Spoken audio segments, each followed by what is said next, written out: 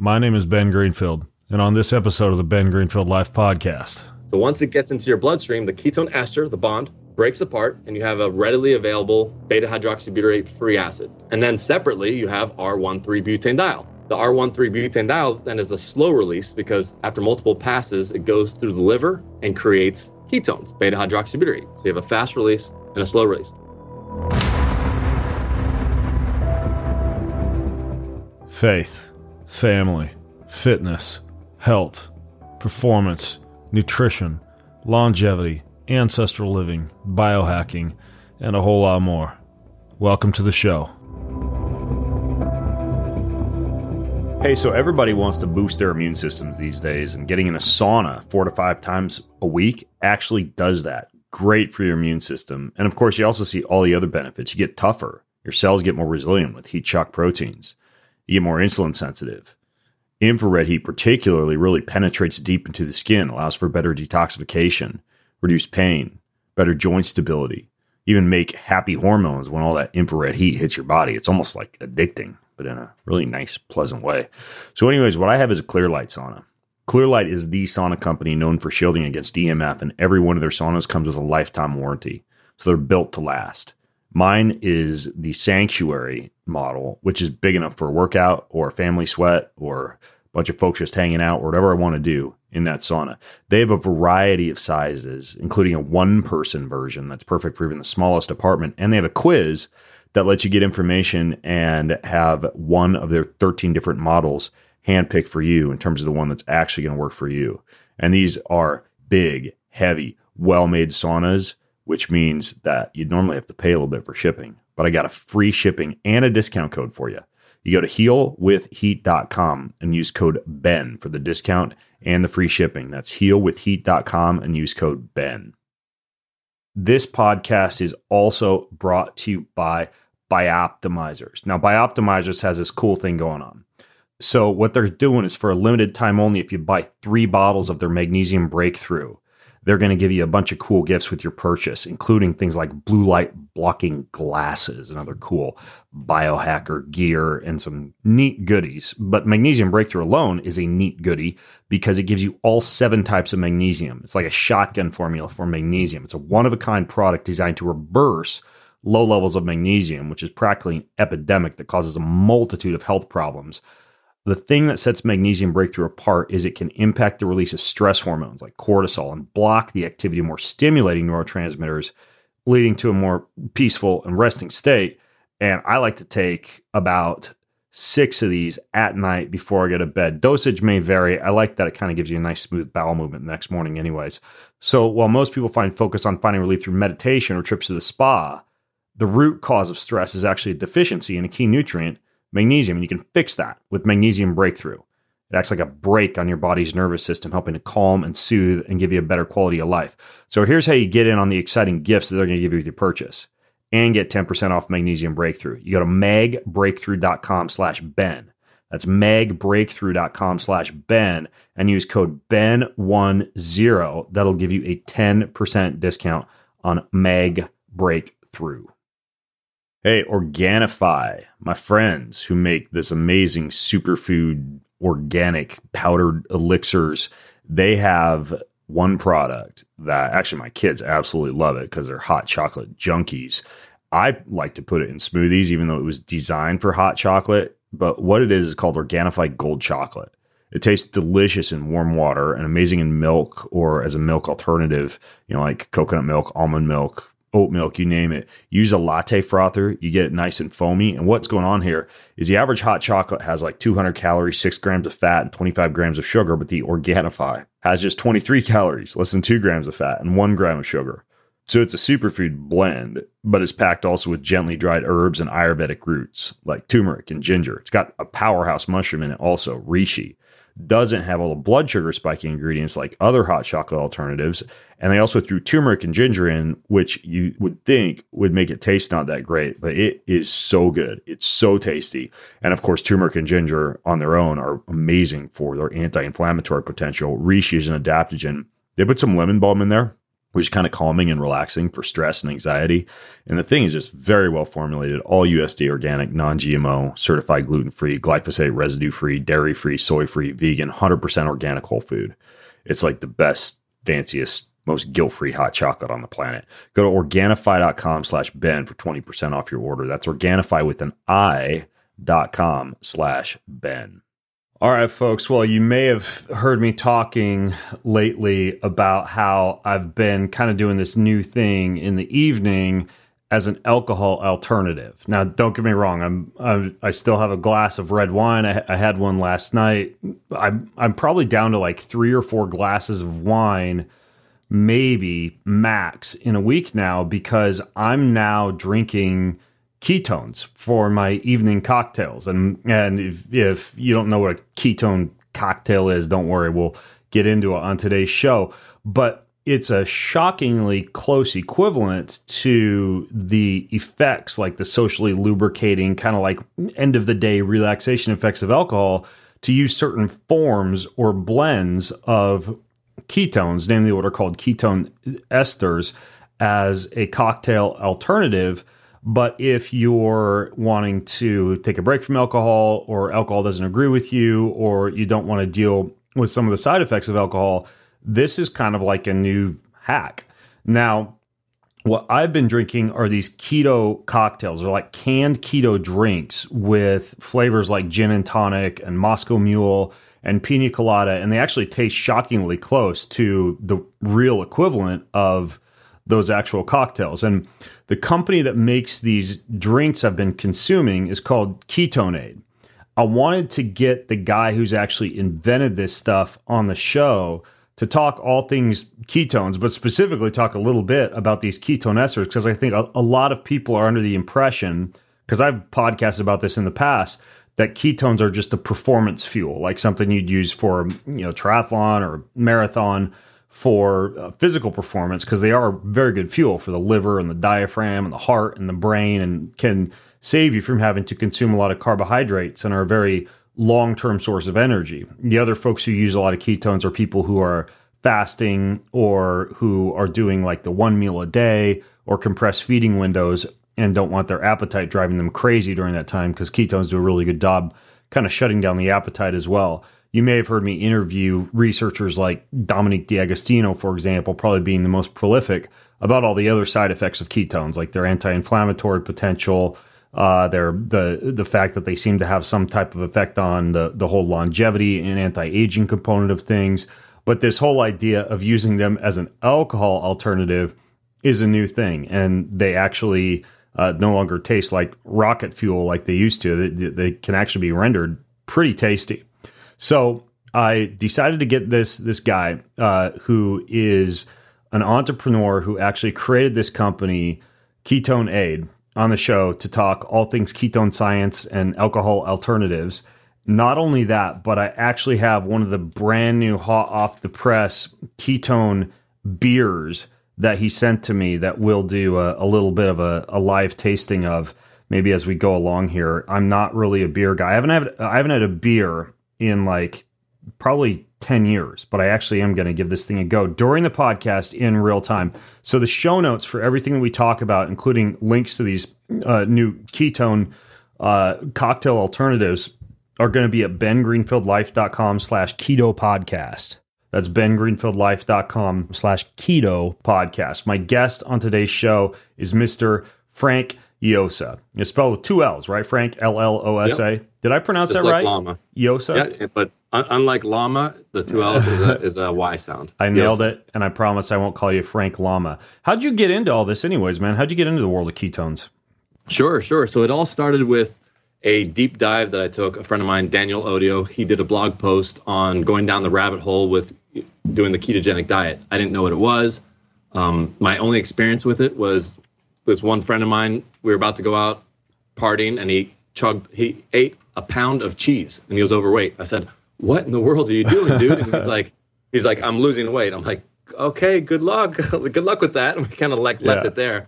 And by the way, I think that's the old, I think Tim Ferriss is the guy that made that popular when he was getting in the keto diet. He talked about all he ate was cheese. And I think a lot of people began to associate ketonic diet with basically massive amounts of cheese consumption, which I think backfired on some people, both literally and figuratively. Yeah. So then I went down the rabbit hole and started to learn about ketones. But at the same time, my wife's godfather is Dr. Richard Veach. And he actually was on your podcast. He only did 2 podcasts before he passed away. And he was on your podcast about 5 or 6 years ago. Yeah. And this is him right here in the book, Ketones, the Fourth Fuel. That's a fantastic book, Ketones, the Fourth Fuel. Yeah. If you want to take a deeper dive. So I was able to actually converse with him at a birthday party in a way that he's not used to. He's not used to people, saying, hey, what do you do? And he has to go into this. He doesn't want to go into explaining what ketosis is from scratch. I was able to converse with him. I had some startup experience, and I said, hey, maybe I can help you, raise some money and get this off the ground, because he'd been working at the NIH for about 40 years, working on a synthetic way to mimic the benefits of a ketogenic diet in a pill, in a drink form, or something. But the pitch went something like this. We think people will drink $60 a day worth of a drink that tastes like vomit. So like that, compared to all the CBD things that were, floating around, like, oh, we'll just stick with investing in CBD. Good luck with that, vomit fuel. So then I decided, put my money where my mouth is, and ended up, taking 2 to 3 years developing a way to get the price down, because Dave Asprey spent $25,000 for one serving. And one of the first servings, he paid $25,000 for 25 grams of D-beta-hydroxybutyrate D-1,3-butanediol ketone ester. Which is basically what I've got here in this beer. No, it's not. We're going to go into that. There's 2 very distinct properties. Oh, man, you had my hopes up that I had a $25,000 beer here for a second. No. Okay. That was the ketone ester, which we'll talk about, the differences between that and what we call KetoHol. KetoHol is this new ketogenic alcohol alternative. Okay. So the ketone ester, when we actually sent you some of the first batches 5-6 years ago, I hadn't even drank it myself, because it was $500 to $1,000 each. I'm like, who cares if I can run around the lab faster? Let's go send it to Ben. And that's when you had the rocket fuel and your ketones skyrocketed. I think that was the one that I used in the Tough Mudder competition. That was one of the Tough Mudders I actually won. I did a shot of that and a shot of just like fructose maltodextrin. So I had both amped up glucose and amped up ketones, which can be a good strategy in some scenarios, such as a race, to have both forms of fuel available. But nonetheless, the cost of making these things obviously must have come down. Right. Yeah. So then, we were able to get the cost down to $1 per gram, as opposed to $1,000 per gram when you pay one scientist to synthetically make, one batch. It's going to be crazy. So yeah, we got the price down, and for the next, 3 or 4 years, we were, constantly trying to scale up and meet the demand, because the pro Tour de France type World Tour athletes started catching on, and they would buy huge quantities for their teams, and we'd be sold out for our regular customers and having to move things around and work, overnight. So for the first 3 or 4 years, it was just a matter of keeping up with the demand and trying to make it, and then also simultaneously trying to scale up, buying bigger equipment.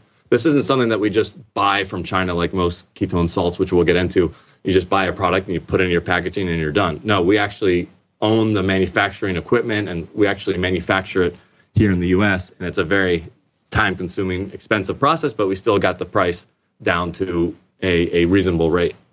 Yeah. So just to back up here for a second, these ketone esters, can you explain what exactly a ketone ester is? Yeah. So let's go a little bit higher. So there's this umbrella concept called exogenous ketones. Right. And exogenous ketones are when you consume something that is either a ketone itself or it converts very easily to a ketone. So that, as opposed to endogenous ketones, is when you are on a ketogenic diet or you're not eating for 3 or 4 days, your body will burn fat to make ketones. Right. So we're talking about the umbrella exogenous ketones. Within exogenous ketones, some people will include MCT oil, like the C8 version of MCT oil, where 10% of it will convert to beta-hydroxybutyrate. So you're consuming your ketones. That means you can have, rice. You can be putting, Tim Ferriss would do this. He had rice and put C8 on it, and technically his ketones would go up. but that's not really ketosis, and we'll get into that in a second. It's mimicking ketosis, but it's not real. It doesn't really put you in ketosis when you drink exogenous ketones. So there's MCT C8, that's an exogenous ketone. There's ketone salts that have been on the market, and we'll kind of explain what that is. And then there's ketone ester, which is the most researched of all of the exogenous ketones as far as efficacy. All the other companies, they cite the research of the ketone ester, even though they have a different molecule, and they try and say, hey, look, ketones work, but then it's a different molecule. So it's called science hijacking, which we'll get into. And then there's a separate molecule that we call ketone. So ketone ester and the ketone, the R13-butanediol, are related, but two separate molecules. One's for performance and one's for relaxation, which we will get into. It's really, really confusing stuff. So yeah, the hard ketones, which is the name of that separate company that I make for this, after hours alcohol alternative, we call that hard ketones with the ingredient in it called ketone, which is this R13-butanediol for relaxation purposes. Okay, so R13-butanediol is a ketone ester, and when you consume, it's not a ketone ester. It's very, very confusing. It is absolutely not a ketone ester. So ketone ester, the word ester means a bond of two molecules. Okay, so an ester bond. So the ketone ester is D-beta-hydroxybutyrate, the free acid form, bound to a molecule called R13-butanediol, a separate molecule. And when you bind them together, it actually enters into the bloodstream intact, as opposed to separating in the gut is what they initially thought. It actually enters into the bloodstream intact, so it's more bioavailable than the individual parts. So some companies just poured in the free acid, poured in the R13, and said, hey, good enough. It's 40% less bioavailable when you have it, separately. So you put it together. That is the ester. And I asked Dr. Veach. So Dr. Veach explained to me that the ketone ester is a fast release and slow release of ketones. Okay. So once it gets into your bloodstream, the ketone ester, the bond, breaks apart, and you have a readily available beta-hydroxybutyrate free acid. Okay. And then separately, you have R13-butanediol. The R13-butanediol then is a slow release because after multiple passes, it goes through the liver and creates ketones, beta-hydroxybutyrate. So you have a fast release and a slow release. So then I asked Dr. Veach, wait a second, the ketone ester is so expensive, why not just give 25% more of the R13-butanediol? And his answer was, because that would, in essence, convert to BHB at a similar level of the ketone ester. Apart from the way that the ester penetrates more readily, his answer was epic. He said, the mice were stumbling. So the mice were drunk. The mice were stumbling. The mice were drunk. So they first tested this on mice. Because they had more of the 1,3-butanediol. Only. When they only gave them R13-butanediol to see how their cognition was, to see if they're sharper walking through the maze, they fall off the pole. So whereas if the R13-butanediol was combined with the beta-hydroxybutyrate, that's when you get more of like the performance effect, cognitive enhancing effect. But then if you elevate R13-butanediol separately, meaning a non-esterified ketone, that's when you get more of like that relaxation, I've just had a couple glasses of wine type of effect. Right. So it's more of a buzz. And I would say, someone might say, well, the ketone ester technically has alcohol in it because it has this half that's R13, but the numbers aren't the same. So the ketone ester, what we call a serving, this is our KE4, our main drink, which is 50% ketone ester. It became it was so strong that people started using one cap full. So you're used to drinking the entire bottle, but people started using the cap as a measuring tool. So we changed that to a serving size. So for the ketone ester, it's so strong that people are using 2.5 grams of ketone ester, which means it's only 1.25 R13-butanediol, a tiny, tiny amount. One serving of our hard seltzers, which we'll get into, is 12.5 grams of R13, and most people, to feel the buzz, will have to take two of them. So we're talking 25 grams direct consumption of a fast-hitting R13-butanediol versus 1.25 grams as part of an ester. Is just night and day difference. So it doesn't give you that intoxicating or that buzz effect that drinking it directly alone without this esterification having to break apart and just hitting you quicker. Admittedly, I've never actually had two. You're saying like if you have 2, you definitely feel it even more? Oh, yeah. Yeah, Okay. absolutely. So depending on your tolerance, some people won't feel 2 if they have a super high tolerance because of regular ethanol consumption. They drink 2 to 5 glasses. I'm a total lightweight with alcohol anyways, because I rarely drink more than 1 serving of alcohol anyways, so I've never really even thought about having a couple. Maybe I'll try it now just to see. I want to make sure I adhere to my own values of temperance and sobriety, but it actually would be interesting to I see wouldn't recommend 2 it for servings. I wouldn't recommend it for the podcast. I mean, you can take a sip of that beer that I sent you, so you'll be the first person to have the prototype of the beer. But, Tim Ferriss, when he was talking about using it, he said that he would slur his words and bump into tables and get loopy. Interesting. Like, that isn't what you want to take for your college entrance exams. Right. Unless you have super high anxiety and your alternative is taking a shot of whiskey. Okay, maybe.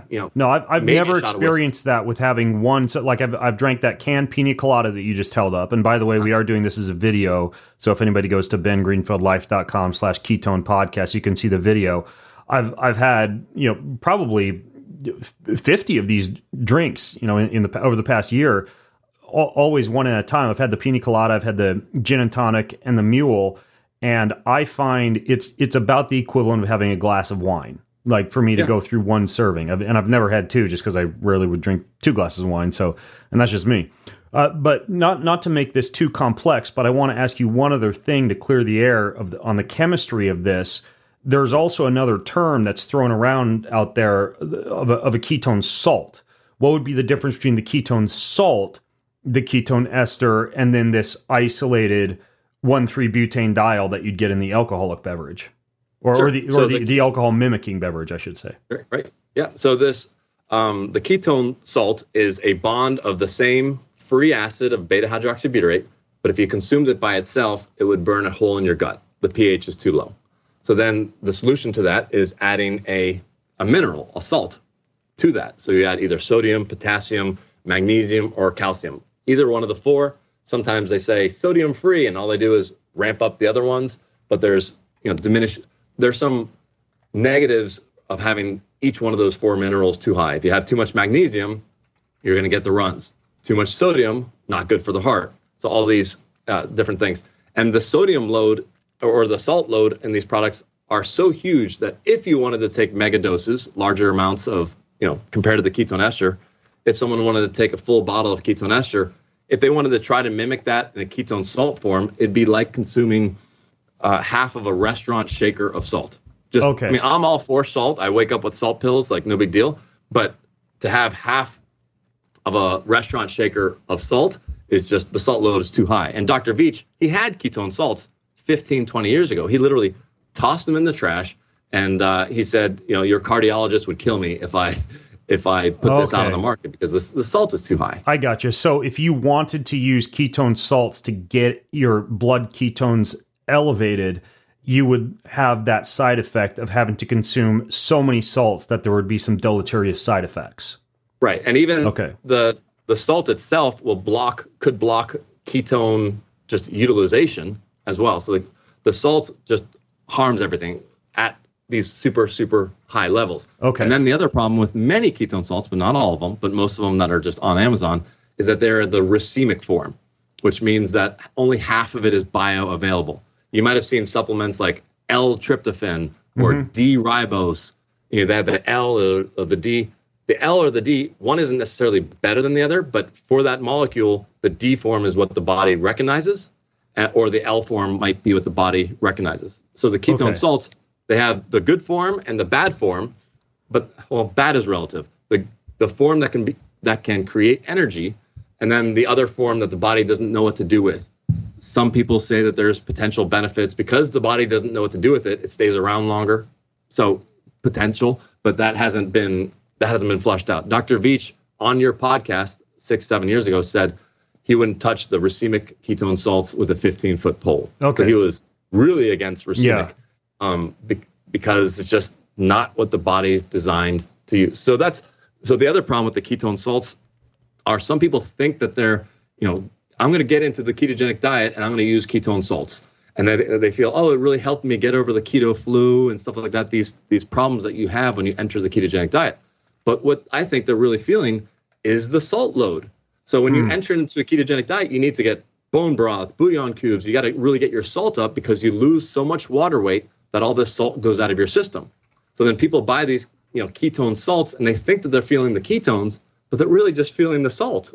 And they could save a lot of money just by using salt. Yeah, like calcium, cubes. Sodium, potassium, etc. Yeah. So not to throw anybody under the bus, we don't have to name brands here, but I had a smoothie this morning, and in the smoothie, I put a scoop of a product that says it has base BHB salts in it: sodium beta-hydroxybutyrate, calcium beta-hydroxybutyrate, and magnesium beta-hydroxybutyrate, and then like stevia and monk fruit were the main things on the label of this powder that I put into my smoothie. Yeah. What was that an example of a ketone salt that for me to really truly get the effects of ketosis, I would have to consume so much of that I'd be getting too much of that calcium, magnesium, and sodium potentially? Kind of. And most likely that was racemic, because it would go out of its way to scream, because it costs, 3-4 times more money to have the non-racemic form.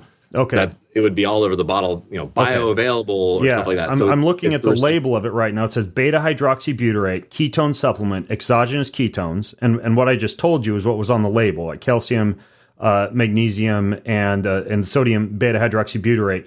What would the people who make a product like that say in response? I mean, is this just a deal where they're kind of creating a product that kind of sort of looks like ketones but isn't, or like what's the argument against what you're saying? Well, yeah, they would say that they would say it's less expensive. Okay. That's one thing, but then we'll go into that. The ketone ester actually is less expensive than many of these products on a cost per gram basis. So it's not our fault that you can take 20, 30 times more. So when you actually break it down to the cost benefit, so your bottle, does it say in the back like 10 grams in the nutritional facts? Sometimes they hide it in a proprietary formula. So they'll say 15 grams. It says 3,800 milligrams calcium beta-hydroxybutyrate, 3,800 milligrams sodium beta-hydroxybutyrate, and 3,800 milligrams magnesium BHB. Okay. That's what's on the label. Okay, so it's racemic, almost definitely, because they would have gone out of their way to say R beta-hydroxybutyrate. And then 20% of it, they count the weight of the salt. So let's say it all adds up to 10. It's actually 8 grams of ketones. Mm-hmm. But then the bioavailability, because only half of it is bioavailable, it's like 4 grams of ketones. And then the excess salt load blocks the ability for the ketones to be used. So then you're down to 3. And, do you go down to 2 again? Yeah. Because the ketone ester enters into the bloodstream. So on a gram per gram basis, it is 40% higher than the free acid by itself. Okay. So if you drink 10 grams of the free acid versus 10 grams of the ketone ester, your blood ketones go up 40%. So people think that it's less expensive. It probably tastes better than our KE4. It tastes amazing. It's salted caramel flavor. It tasted really good. Yeah. You would not want to put ketone ester into a smoothie. So first of all, we always recommend taking it fasted. It just really exponentiates. I don't know if that's the right word. It really multiplies the benefit if you're already fasted. You take it with food, you get the blood glucose spike, and then it kind of interferes. And people might say, the body prefers ketones. Sure, in the absence of glucose coming in and wrecking the party and saying, we want you to be the kindling. We want you to burn the kindling first, the glucose, as opposed to the slow burning coal. So if you mix them together in a smoothie, I think it's you don't get as much benefit. The other huge difference with the ketone salts is 80% of them will put in caffeine into the drinks.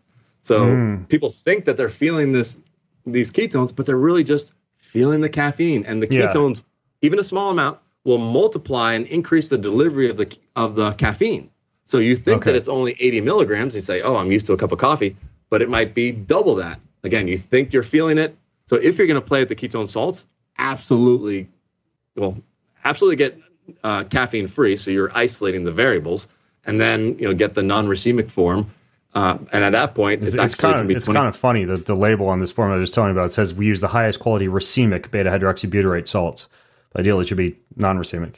Well, but that's marketing. They're admitting that it's racemic, and then highest quality racemic. I mean, racemic is also not plant-based. By nature, when something is plant-based, it sticks with the nature's form, the D form, for example. But when it's synthetic, That's when they make the D and the L form. And it's just marketing spin and trying to, I'm surprised it says the word racemic, but saying the highest quality racemic. Yeah. It's like saying the highest quality of this local, this is the best Yugo car out there. Yeah.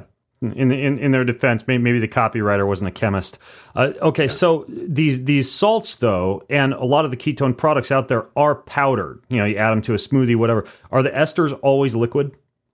Yeah, so the esters are always liquid. We can powderize it, but then you have to add 3 times more material on the outside to powderize it. It makes it, not worth it. I have on the back of my arm right now the one thing I can leave on my body for a couple weeks in a row that probably, in addition to HRV, is the number one thing that I can do on a real-time basis without going to give a bunch of tubes of blood in a lab to figure out what's going on with my body and how healthy I am. It's a continuous glucose monitor. It's also known as a CGM. I get mine from this company called Levels. Now, Levels has this app that lets you see how your food affects your health by giving you real-time feedback on your diet via your CGM, your continuous glucose monitor.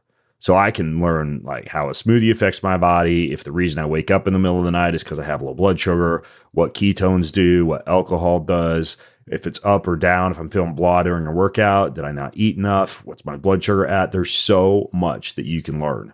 Like I even like to track it with breath work and heat and cold.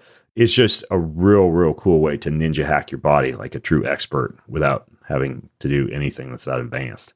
So Levels is going to give all my listeners 2 free months of the Levels membership when you use my link, levels.link/Ben.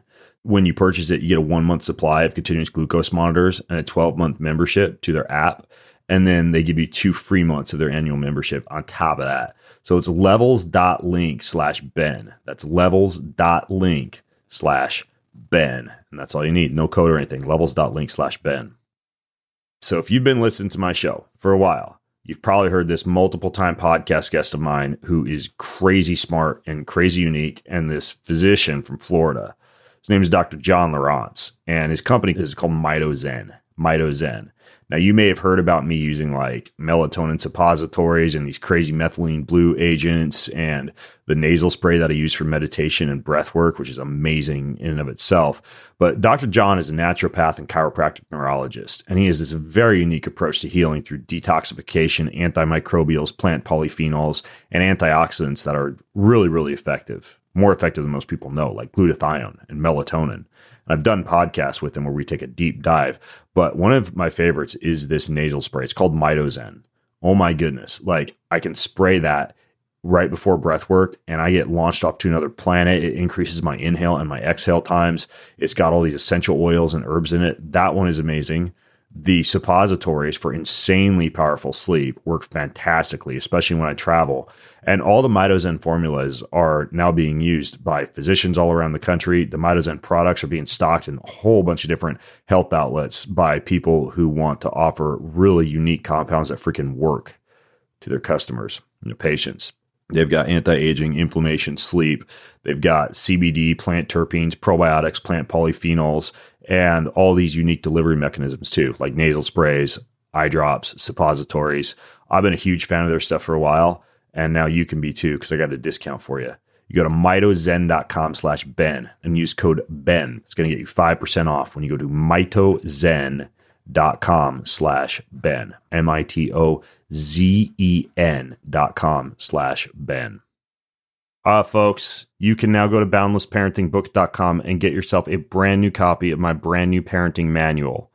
You're going to love it. Your parenting journey or the parenting journey of whoever you get this for, teacher, educator, grandparent, aunt, uncle, you name it, is never going to be the same. It's an anthology, a really thorough anthology of vulnerable and radical and inspiring parenting advice from superstar parents, many of whom I've seen raise amazing children. Naveen Jain, Katie Wells, Dr. Maya Shatrit, Spartan Race founder Joe DeSena, all the way down to the controversial Liver King Brian Johnson guy. They're all featured in there. The weird, the cool, the amazing things they do with their families and their children, you get to read about and learn from. There's entrepreneurs, billionaires, single moms and dads, pastors, education experts, legacy builders, wealth managers, and other earth-shaking parents. Huge variety of them. You get all their tips, all their tactics, all their tools, all their wisdom, and the book is now available. You go to boundlessparentingbook.com to get a copy. That's boundlessparentingbook.com. This book is the parenting blueprint, and it's amazing. If I don't say so myself, I'm pretty proud of this thing. It's big, it's beautiful, it's lovely. You're going to love it. Okay. Now, speaking of liquids, you talked about your ketone ester shot. This is the one that, like, if I drink it at the beginning of the day, I'm too much of a foodie to do like the 3 to 5 day fast things, but I don't think about food at all. It's crazy. Like, you just don't even, like, if you want to eat, it's not because you're hungry, it's because you're bored, basically, is, when you have this stuff in your system. Right. What's in the, I want to get to the alcohol in a second, but from what I understand, these shots that you guys also have at KetoneAid, those aren't supposed to mimic alcohol. That's more the thing you'd use for fasting, performance, etc. What's in that, this KE4 shot? Yeah, so the KE4 is 50% ketone ester. So it's that beta hydroxybutyrate bound to R13-butanediol. So it's 50% and then 50%. So exactly water. What you were describing earlier. And no sugar, no carbs. And different people, if you take as much as you probably have taken, some people, if you take too much of the ketone ester, it actually lowers your blood sugar too much and actually increases hunger. Yeah. Like, it can make you more hungry. But some people, their bodies are more adaptable, more fat adapted. They can take more. Or you can do what our other product, which is the ketone water, which is a 1%. That stuff's amazing, by the way. I keep that in the fridge, and I've been drinking that instead of sparkling water because the whole can's like 14 calories. But now, what were you saying is in that, the sparkling water? So that's 1% of the ketone ester. So the same stuff as this, but our minimum effective dose, which is 1 capsule, we just dumped it into a ketone water, and it doesn't really. The KE4, we have protocols when to take it. Do you take it pre-workout, post-workout, before bed, like different ways. The ketone water, there's no protocol. You just, when would you grab a sparkling water? You grab this, and it tastes like a regular low sweetness. Yeah, it's amazing. Water. When you first sent that to me, I'm like, oh, like this is my new Pellegrino, because you get that flavor. So you got a black cherry and orange vanilla, and I think there's one other flavor, isn't there? We have a black cherry and orange vanilla of the ketone water. Okay, just those two flavors. Yeah, but it kind of has a little bit of that appetite satiating effect that goes over and above what you get from sparkling water. But you're saying that's just kind of like feather dusted with a little bit of the 1,3-butanediol beta hydroxybutyrate bound together as the ketone ester. Yeah. If your first experience is the ketone water and you're looking for like to rocket to the moon, like you're not going to notice it. It's more people who have used the KE4, and they understand the dosing and what it does to you, and they're like, "Oh, I'd rather have a better tasting version than this." It's obviously cheaper this is still too. kind of rocket fuel-y. Yeah. No, it's actually less expensive it's more expensive on a cost per gram basis.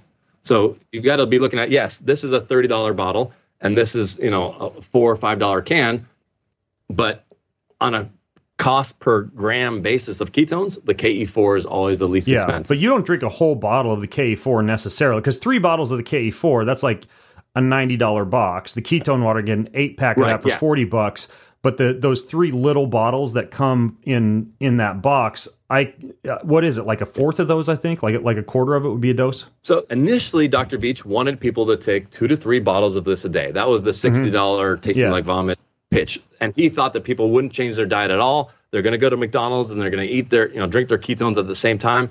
But what we found over time is that less and less works. So now we're down to 12 servings in 1 bottle. So much so that the cap became the 5 ml measuring tool, and people will take 12 of. I have to admit, when I go through security at the airport and then I take one of those out of my bags if I'm going on a long haul flight, I just slam the whole bottle just because I know about all the anti-inflammatory and cellular protective effects of ketones. I don't want to think about food on the plane, and I'll just blast through a long-haul flight just having drank the whole bottle. But technically, I could just drink a capful, 1/12 of it, and still get some of the effects of ketosis. And if you're doing long flights, people have used it for jet lag. There's some doctors that actually only use it for their flights, and every 2 hours, they take 1 capful every 2 hours on a 16, 20-hour flight, and I tell them not to eat on the flight as well, because the bad food, the glucose spiking, and just the radiation protection effect, which was one of Dr. Veach's passions. When you land, you take another 5 mLs, and people just aren't feeling any jet lag after 20-hour flights. And especially if you're an elite athlete, having to fly across the world to compete, and it affects you much less. that helps a lot. Now, is the reason that you guys have one other product? Then I want to shift to alcohol and talk about alcohol for a little bit, because this is what initially made me want to get you on the show, because I'm like, more people got to know about this way to get all the effects of alcohol without actually drinking alcohol. But is the reason that you have this other product that's like a blend of a ketone ester and a ketone salt, which is the KE1, instead of the KE4, right, which is the pure ester, just to allow for people to be able to get that at a better price? Or why do you have that last one that's the blend of the ketone ester and ketone salt? Yeah. So the KE1 is all about taste. Okay. So it says 6 times more water, and the equivalent of, well, what we call somewhat the equivalent of 2 capfuls of KE4. So people would drink half of a bottle, would be 1 serving. And what we did here was we have 60% ketone ester, 60% ketone ester, 20% ketone-free acid, which by itself you can't consume because the pH would be too low, burns a hole in your gut, doesn't penetrate in as well as the ketone ester. And then 20% ketone salt, just the D form. So the total salt load is still 80 to 90% less than a ketone salt. But the mixture of all of them, what happens is, if we just did the ketone ester, which is what I'd like to get to, the taste isn't there yet. So for people, sometimes elderly people will take it for energy and mental clarity. The KE4 is too rough. Even diluted, it just isn't good. The KE1, when you have 60% as opposed to 100%, and then the free acid actually counters the ester flavor together, it works and tastes like it tastes great. But it's a little bit more expensive. I never really cared about flavor that much. I mean, I'll just dump powders of this and powder of that in my mouth. So the KE1 never really resonated with me that much, because I didn't really care if it didn't taste that great. Although I have to admit, with the alcohol drinks, I'm more picky. If something says gin and tonic on it, I want it to taste like gin and tonic, or Moscow Mule, or pina colada, or whatever. But if I'm just going for the pure performance metrics or cognitive enhancing benefits, I don't care about the flavor. So I'm full on that KE4 instead of the KE1. One benefit for someone like you still might be to slow release it into a water bottle. So if you have a half-liter water bottle that you're drinking in a tennis match, and you're going to be drinking every few minutes, having a KE4 diluted is going to be pretty nasty. And you might not care about the taste once. But if you're doing a multi-5-hour cycling ride, you don't want nasty. This one tastes like a that makes sense. Peach. Like if I was still doing Ironman, because back in the day, but when I was doing Ironman, the ketones had barely hit the street, so I was using MCT oil because I was doing a lot of the ketosis experimentation during Ironman, and MCT oil, even that just tasted nasty after a while. But what I would have used if it had been available would have been that KE1 instead of the MCT oil, or our other product, which is the snake water. Yeah, I didn't mention that, but that stuff's a whole different level. You just took the ketones and combined it with a bunch of stimulants. We took the KE1. Actually, no stimulants. I'm anti-stimulants and anti-caffeine. I mean, nootropics. You know what I mean, like huperzine and theanine and teacrine. Yeah. Like that thing packs a wallop. I have to admit. Yeah. Like I've got all sorts of different energy drinks that companies send me. I haven't even talked about snake water before on the podcast, but you basically took the ketones, the ketone esters and the ketone salts, and combine them with what else in there? Teacrine, theanine. So it has teacrine, dynamine, L-carnitine, huperzine, B12, CoQ10, like a super high-end CoQ10, taurine, cordyceps, again a super high cordyceps, beta-alanine, just the kitchen sink approach on that one. Yeah. So that's the one that we then made a 12-ounce version, and that is to try to rival the Monster Energy Red Bull, but with no caffeine. So it's very rare to have no sugar and no caffeine drink that still gives you a similar effect with other. I know. I think people probably get tired of me talking about energy drinks because they get confused. Like I've talked about like the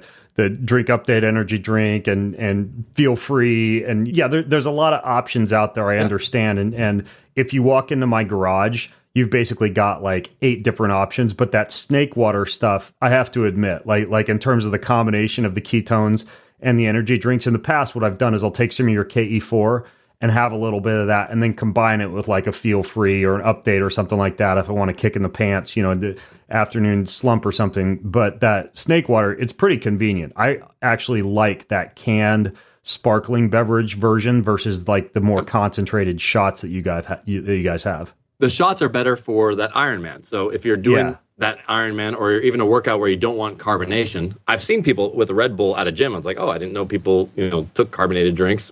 So it's more of a work environment. When you would normally drink a Red Bull, you would grab this instead. It also has one other ingredient. It has isomaltulose, a slow carbohydrate. So it won't spike your blood glucose. And the idea behind the isomaltulose is that if you take too much ketones, it can drop your blood sugar and impair performance. So this gives it a little bit of a floor so that you don't go down and start having the negative effects. So it's a little bit better for higher cardio type workouts. And the concentrate will dilute really well. But the 12 ounce is very sweet. It's not like the ketone water. The ketone water is like any other sparkling water out there. The snake water is definitely sweeter and more along the lines of like these energy drinks that are out there. But it's also very different than, you mentioned the kratom. It doesn't have the potential certain people that might have an addictive personality. That's the big problem with kratom. Even with like that feel free energy drink, I tell people, dude, like check yourself. Like do not, like if you find yourself craving it, if you've like, even the people that frequently drink kratom, like in the Philippines and Southeastern Asia, they talk about how these folks will just like go for years on this stuff. They still do take breaks from it because of that opioid-like effect. You do need to be careful. Like, don't get me wrong, I love that feel-free stuff, but I'll talk to people and they're like, yeah, I drink 3 or 4 a day. I'm like, yeah, you're addicted. Like, you any of these energy drinks, like my metric is if I stop drinking it and feel like I have to come back and have it again, then I basically will just quit cold turkey and go through whatever withdrawal issues that go along with that. But I've been like that for years, even with coffee. Like I for a while, coffee was my only energy drink, and I would still switch to decaf for 1 week out of every month just to reset my receptors and keep myself sensitized to the caffeine, and also to make sure I didn't have an attachment for anything. Like my rule is if you drop me off on a desert island and I don't have any of my energy drinks or my supplements, then my head's not going to explode because I don't have this or that. So I'm constantly just like, and I use travel a lot for that. I'll travel and I'll just say, nope, not going to take that, not going to take that. And if it's at home, I just don't even have it around. So, all right, let's talk alcohol. So first of all, this is going to be fun and conducive to the video. I want to kick off our discussion about Keto Hall, even though we've already covered some of it, by trying this new beer. Now, obviously, this stuff is not yet available to the market, so what I'm doing is going to be different than what people would be experiencing because it's all going to be packaged together. But you sent me this can, and I know that this is totally just like a whatever you'd call it, like a beta. So I've got one 13 ml vial of R13. I'm going to open it up here. So this is just pure R13 butane dial with some flavoring. With some flavoring. So you're going to add that. You're going to add that to a glass. Okay, so I'm going to open up this. Now, when you actually bring it, just one, right? Yeah. Okay, so when you bring this to production, you would have this combined with this. Yeah, it'd be in the can, ready to go. Okay, so I basically open this. I'm going to pour this into my glass. Yeah. Told you, it's been like 10 years since I've had a beer, so I'm probably like the worst test audience ever for this, but I'm going to do it anyways. I do remember what beer tastes like. What were you trying to nail? Like a Michelob or exactly. Bud Light? A Michelob Ultra. Okay. So we have to be low carb too. So this would be like I'm going to the football game in the afternoon. I want to drink with all my buddies, but I don't want the alcohol. Yeah. Okay, so I'm pouring all this in here. See, now I'm glad we're doing the video podcast because you said make sure it's cold, which it is. I just took this out of the fridge. Okay, I'm gonna swirl it around a little bit. I got this giant like wine glass, not exactly a beer mug, but whatever. Yeah. All right. It should already mix because you put the liquid, the concentrate. Oh my gosh, first. dude! You just took me back to college. Holy cow! Like it's fine. I mean, it's that not going to win just awards. Like beer. It's not going to go to the beer, festival and win the gold award. But this it reminds me when you sent me the champagne. I didn't even mention you guys had champagne, and I drank it. And I told my wife, I'm like, "There's no way this isn't champagne." And it nailed the flavor pretty close. Like this is pretty good, man. Yeah, so we're not gonna drink the whole thing, obviously, just because it's the middle of the morning. But holy cow, that tastes like beer. Yeah, wow. It tastes like beer, and it will.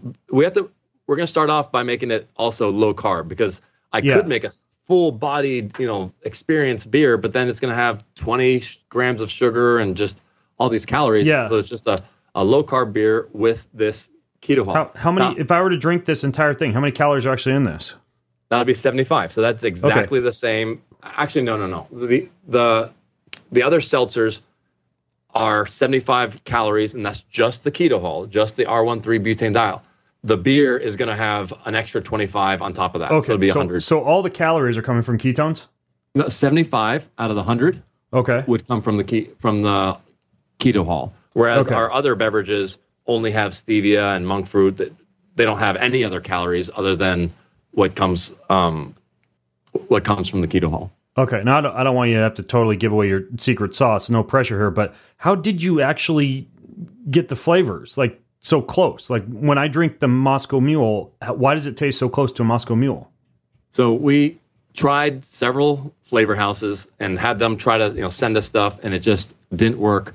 So we brought it in-house. So the same place that we manufacture it, we have a full-time person. All they're doing 8 hours a day is trying to tinker with all these different flavor options to see if they can get it to match a G&T or the Champs. And the Champs, which is a champagne alternative, is like a hint of champagne. We're actually working on getting full-on de-alkalized real champagne and then putting in the R13. So it's actually going to be another level versus what you've tried before. And also wine.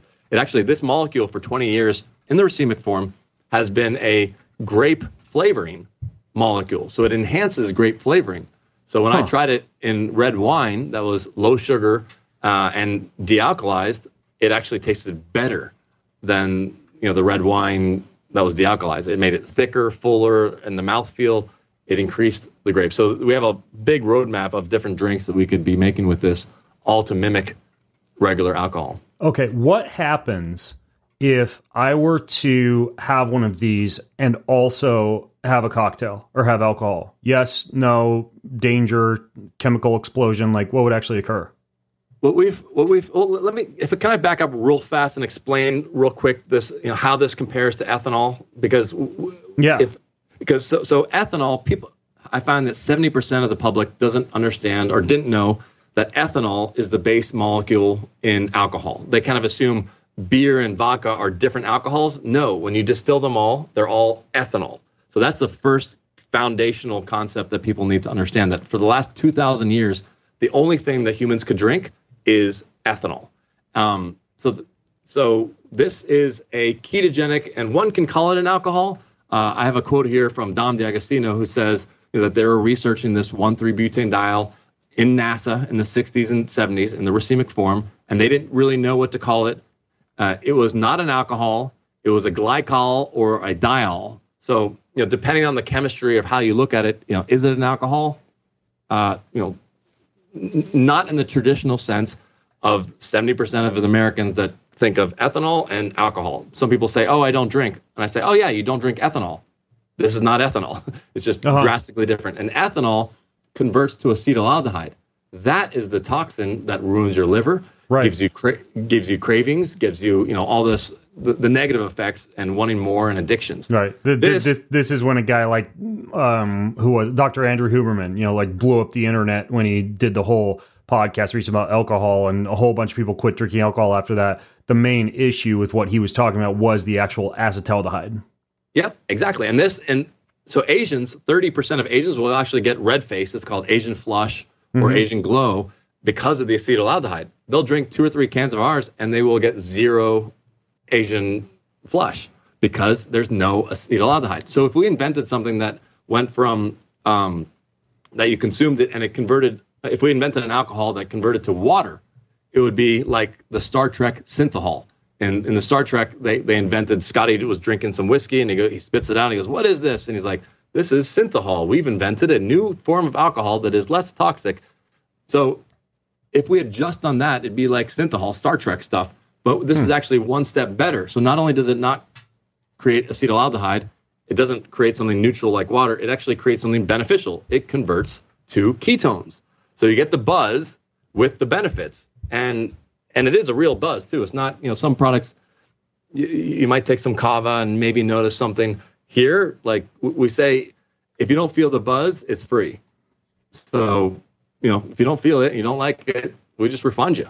But I'm it's sure a real buzz. one of our podcast listeners is going to drink it and get plastered and Well, that's why give me my money back, bro. That's part of the reason why we have 12-ounce cans. We want you to drink, the entire thing. We don't want to have shots of that and have people misusing it. We do say limit 3 on the can, and we don't want it to be abused. This is not a party get wasted type drink. This is a relaxation. Yeah, no, that's not my jam anyways. Yeah, I just like the idea of being able to relax at the end of the day and to have something with dinner besides just water. Like it's nice to have that kind of palate cleanser and something fun to drink. And it works surprisingly well. I'll even like squeeze a little bit of lemon or lime into it, and it's amazing. So back to my initial question that got you down that chemical rabbit hole, though. What would happen if I did have one of these and then a glass of wine, for example? Right. So we found that with regular ketone ester, the other molecule, the KE4, when people have taken that at the same time as alcohol, they felt in the morning like their one glass of wine felt like 2 glasses of wine. It was kind of like the caffeine, the ketones increase the caffeine potency. So it might do that for people who might have not only the ketone ester, but might have this ketone with it. It might increase the alcohol. However, we've had people that say, hey, normally I go out and I'll decide this weekend it's going to be a bender, 3 to 4 bottles of wine a night. They drink 2 or 3 of our drink, during that time, and then they find themselves, they only drank 1 bottle of wine instead of the 3 or 4. And then they wake up much better. So the ketones in this, or the ketone that converts the ketones, makes people feel more full. So you actually don't feel as inclined to grab another one, where beer, you have 1 sip of beer and there's this visceral feeling to have another. Yeah, exactly. Alcohol makes you want to eat more, whereas that's the other cool side effect of this is because it has the ketones in it, I can have this with dinner, finish dinner, and not feel like I got to have dessert because it's appetite satiating. Yes, and some people actually use it instead of dinner. Like they just flat out, hey, I'm just not hungry. I don't want to eat. No big deal. And the beer munchies is also a big part of people's withdrawal symptoms. Not only that they had 2 or 3 beers, it's then the garbage that they ate after it because they got the munchies. This, you get no munchies. The other thing is that a lot of people, especially what's the recent trend, it's like the no masturbation, no alcohol. It's like this new trendy thing. It's FODMA. I'm blanking. I'm sure somebody's screaming through the podcast trying to remind me what the word is. But anyway, so people are giving up alcohol, giving up porn, giving up masturbation. It's kind of like this trend. But I have noticed increasingly a lot of those people, they're smoking weed. Like that. They're like, okay, I don't have any of these things, so I'm going to have weed.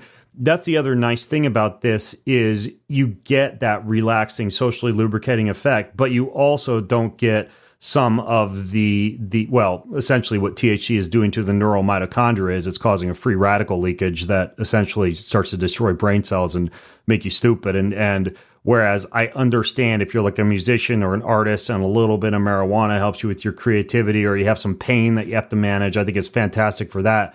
But I mean, gosh, if you're quitting alcohol but picking up weed as a substitute for alcohol, I'd much rather someone pick up ketones than weed, Well, yeah, with dry January, we said that it was dry January compliant. And people say, oh, well, but it's, is it technically alcohol? Is it not? The dry January goal is to get people off of ethanol for sure. And, but if you're getting off of everything, if you're getting off of ethanol and you stopped smoking and you stopped, caffeine, you went clean, okay, great. Then maybe, you shouldn't take the hard ketones. But if you're still doing all those other stimulants, this is 10 times better than the ethanol, and that's really the goal is getting off of ethanol. Yeah. By the way, I think it's NOB-NOM. No booze, no masturbation. I think that was the acronym I was looking for. But yeah, like the NOB-NOM people are smoking a lot of weed. Basically, is what it comes down to. At least that's my experience. Now, in terms of sleep architecture, though, obviously we know that alcohol, you get that surge of gamma aminobutyric acid, the inhibitory neurotransmitter. It peaks and then it wears off at like 1 or 2 a.m. And the rest of your night of sleep, you get good sleep latency. You fall asleep quickly, but then the actual overall sleep architecture, deep sleep score, and restfulness score tends to be pretty crappy. Have you guys looked into sleep architecture much with these ketone alcohol alternatives? Yeah, we have not done actual clinical trials. So what we're going by is Oura Ring data of our customers and just the trends. And what we find is that 1 can actually improves people's sleep over just regular water, like just versus their neutral base, they're getting more deep sleep. And we also had found that with the ketone ester, if they take half of a capful to one capful immediately before bed, they're seeing 30 minutes more deep sleep. So Mike Mutzel's Oura Ring data was flat all week, and then suddenly it just shot up the day he had ketone ester, and then back down, the other days. So one can of the hard ketones tends to improve people's sleep. Once you get to 2 or 3 cans, then it's going to be, it can start showing up on your Oura Ring a little bit. So one person sent us data saying, here's 2 shots of vodka one night, and their Oura Ring data was 35. And then he said, here's 2 cans of your drink, and it was 75. Now his baseline might have been 80, 82, but just drastically different than ethanol. But yeah, it'll have some diminishing returns over a certain quantity. And we do pretty much say that it's, no hangover, but someone can always overdo it and, challenge that. And I do recommend drinking water before bed because it does have a little bit of a, it kind of almost like the ketogenic diet, you lose a lot of water weight. Yeah. So drinking water right before bed will help that as well. Yeah, I haven't done a whole lot of precise self-quantification with the keto hall drinks, but when I was first starting to experiment with the KE4, the full ketone esters that you were sending to me, that resulted in an improvement overall in sleep architecture. And so just this idea of going to bed in a state of ketosis seems to be something that works, at least for myself and for a lot of people, when it comes to enhanced sleep architecture. Yeah. If you take too much of it, though, it'll ruin your sleep. So there's some protocols that we have online that if you're an elite athlete doing a 5-hour cycling event, they'll take half of a bottle, sometimes a full bottle, but I hesitate mentioning that because you mean of the KE4. Of the KE4, they'll take half to even a full, and it's just way, way too much. For me, if I'm already in ketosis, because I'm keto vegan for the last 7 or 8 years, I can only take half of a capful because it has a cumulative effect. I already have a baseline of ketones.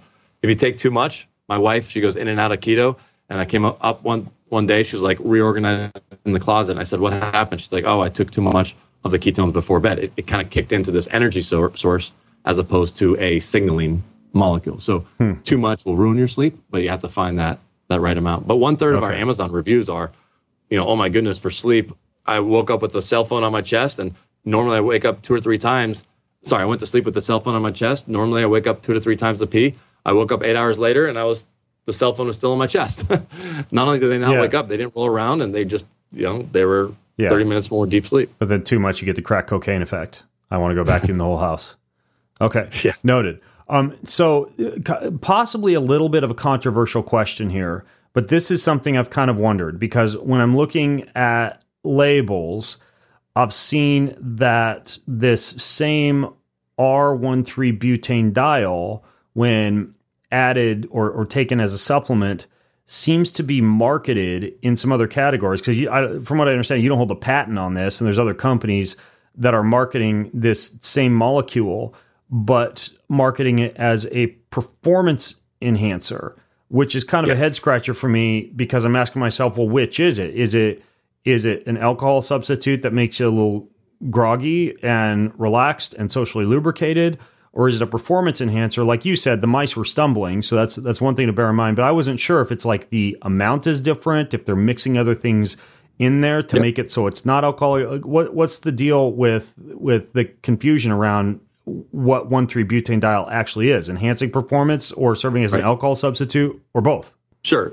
So great question. And it is confusing. Now that we've explained that the ketone ester is drastically different than the R13, now that we've separated the two, we can kind of talk about it. Yeah, there are some companies there's one company that had the ketone ester, and they, for whatever reason, undisclosed, they lost the rights to the ketone ester.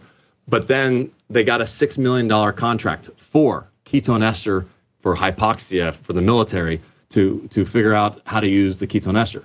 So if you lose the rights to sell ketone ester, and here you are with $6 million, you better start, and venture capital funding, you better start doing some spin.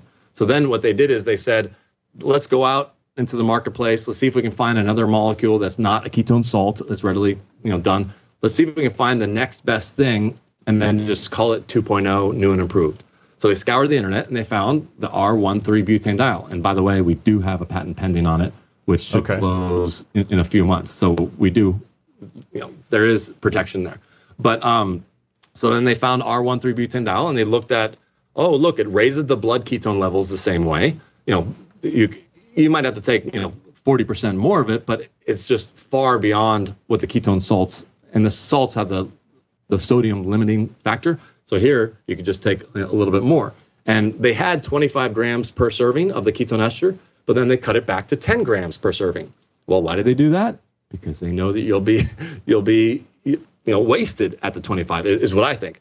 But so they had this $25 million contract, and they put on their website, we were given $6 million to review exogenous ketones. That is a correct statement, but it's implying that the $6 million was for this molecule, that research was done for this molecule. No, that $6 million was for ketone ester. Don't be tricked by it. Then they cite all these clinical trials saying, look, ketones are great for performance. Which papers are they citing? Ketone ester papers. And they're doing this science hijacking, saying, look, we can get your ketones to 1 millimolar. That paper was 1 millimolar. Therefore, it's the same benefit. And they even sponsored a presentation where they talked about ketone ester for hypoxia, the military study. And at the end, they said, but because it tasted so bad and cost so much, we came out with the version 2.0. And then I asked at the end, I said to the people that did not work for the company, can you just assume that one product that goes up 1 millimolar is the same as another product that goes up 1 millimolar? Is it all the same if your blood ketone levels are the same? And they said, absolutely not.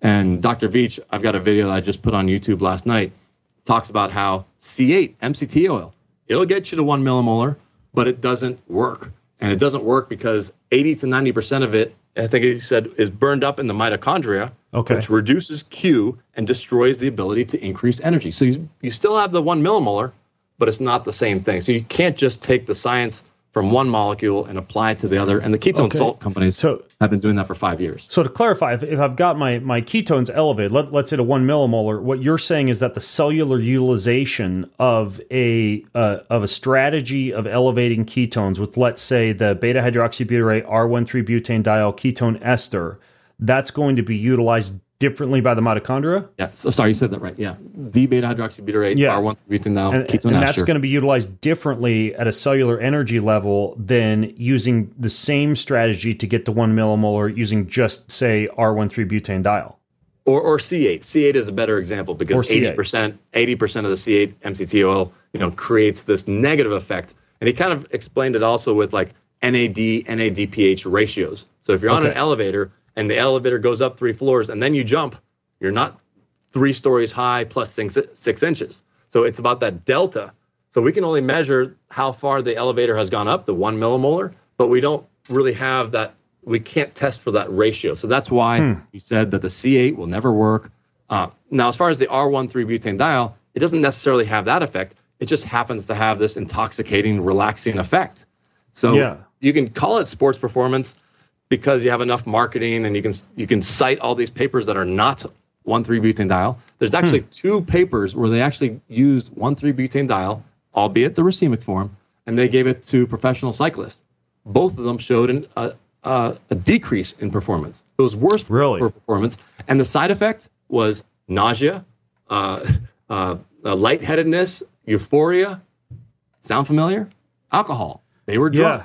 And this company is recommending people take 1 to 3 servings and then get on a bicycle and trying to go down a French Alps at 70 miles per hour while having the equivalent of what we're giving. We're saying maxing out at 3 of these. They're saying to do that. I think it's highly dangerous. I think someone's going to get hurt. And I'd like to disclose that it's, a ketogenic alcohol alternative, but really explain the molecule.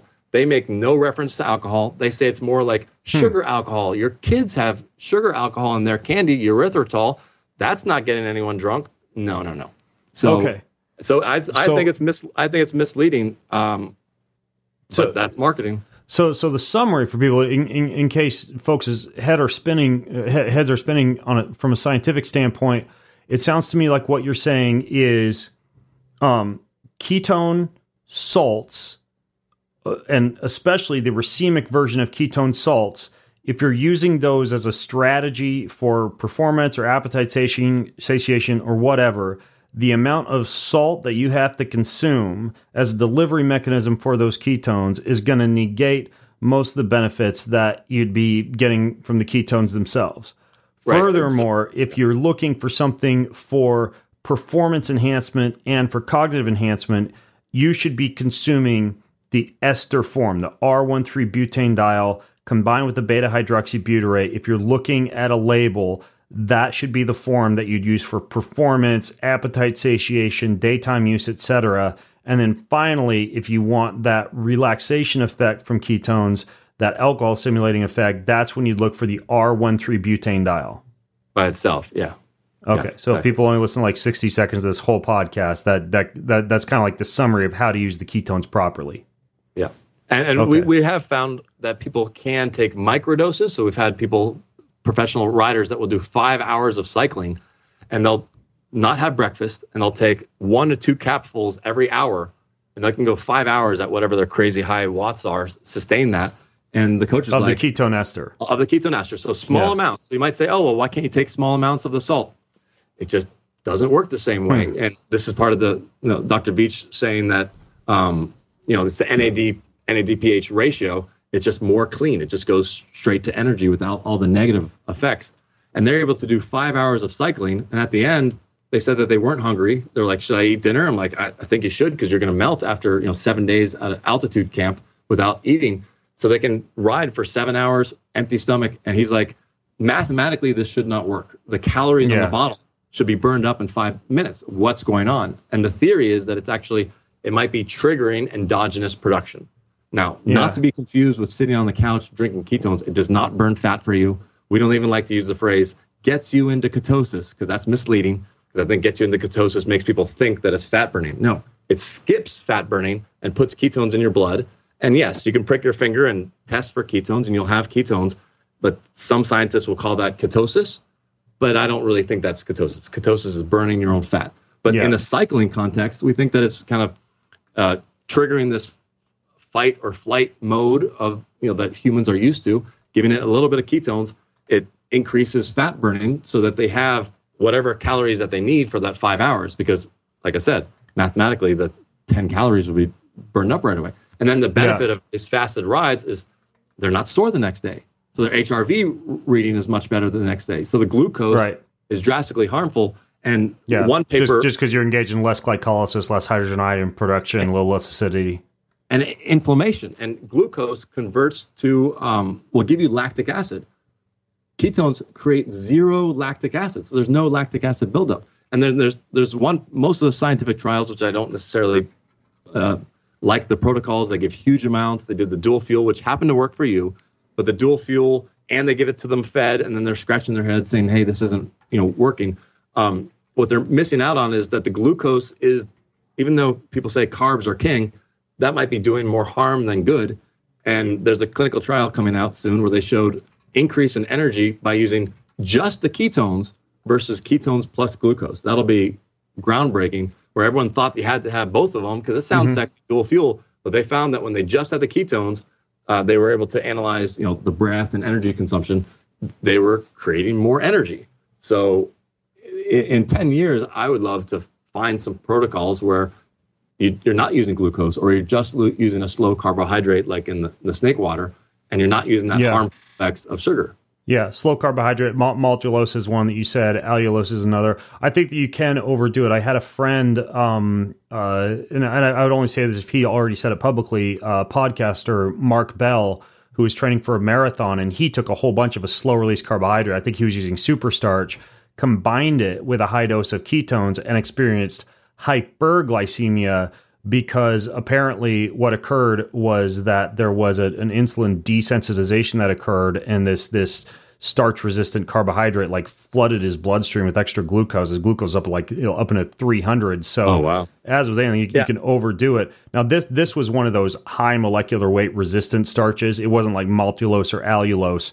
I think that the idea that you just presented of combining ketone esters with trace amounts of a low glycemic carbohydrate that isn't a resistant starch, and I realize we're getting deep into the chemistry here, but like allulose, maltulose, etc., I like that as a pretty good strategy, like you've done with the snake water stuff, right? And so I think that's perfect for performance. Yeah, we use isomaltulose is what we use, a slow carbohydrate, but we only put in 5 grams. So these companies that sell isomaltulose by itself, they'll recommend one serving be 30 grams, and then people will then double that, so they're at 60. So it's just a tiny, tiny amount that the goal is to keep you in that fat burning mode without dropping your blood sugar too much. And then you have endless calories with what you're running with. Now, you should never use this stuff on game day, because we've had people drop out of the race because they used it wrong, or they added an apple variable. Like, they work out, fasted, great, and it was perfect, and then they added an apple before their race. I'm like, why'd you do that? And they're like, oh, I felt horrible. I'm like, yes, you have to really get it down in practice before taking it, to game day. Yeah, sage advice. Never try anything new before a competition. Explosive diarrhea and the like may result. So obviously, if people are listening, I would recommend, if you want to try this stuff, get the sparkling ketone water. Try a few different flavors of the ketone alcohol, like the gin and tonic, the Moscow Mule, the pina colada. I'm not much of a beer guy, but this does taste just like beer. So if you're a beer person, you should check it out. Try a little bit of the snake water, maybe throw in some of the KE4. I do have a free shipping code. We have a sampler pack now. Yeah. We put it all together to get one of each can. Sweet. And then one of each concentrate. And yeah. That's perfect. And you guys gave me a free shipping code. I think it's just Ben. I'll put a link. It's like bengreenfieldlife.com/KetoneAid. And then free shipping is just the code Ben. And I also understand that you might have a lot of questions about this stuff. So you can also go to bengreenfieldlife.com/keto podcast, bengreenfieldlife.com/KETO podcast. Leave your questions there, and either Frank or I will be happy to reply. Frank, I've been excited for this episode for the past couple of months, just because every time I've been drinking this, I'm like, more people need to know. Like, there are options out there besides, rum and gin and whiskey and vodka and wine and beer. So it's really cool, and I'm excited to get the word out about this. So thank you so much for coming on, for sharing your knowledge and your wisdom with us, and for creating these keto hauls. Thank you. Awesome. All right, folks. Well, I'm Ben Greenfield, along with Frank Llosa, signing out from bengreenfieldlife.com. Again, the show notes are at bengreenfieldlife.com/ketone podcast. Frank's website, you can get to at bengreenfieldlife.com/KetoneAid, where you can use the free shipping code Ben and get yourself some goodies. All right, folks, have an amazing week.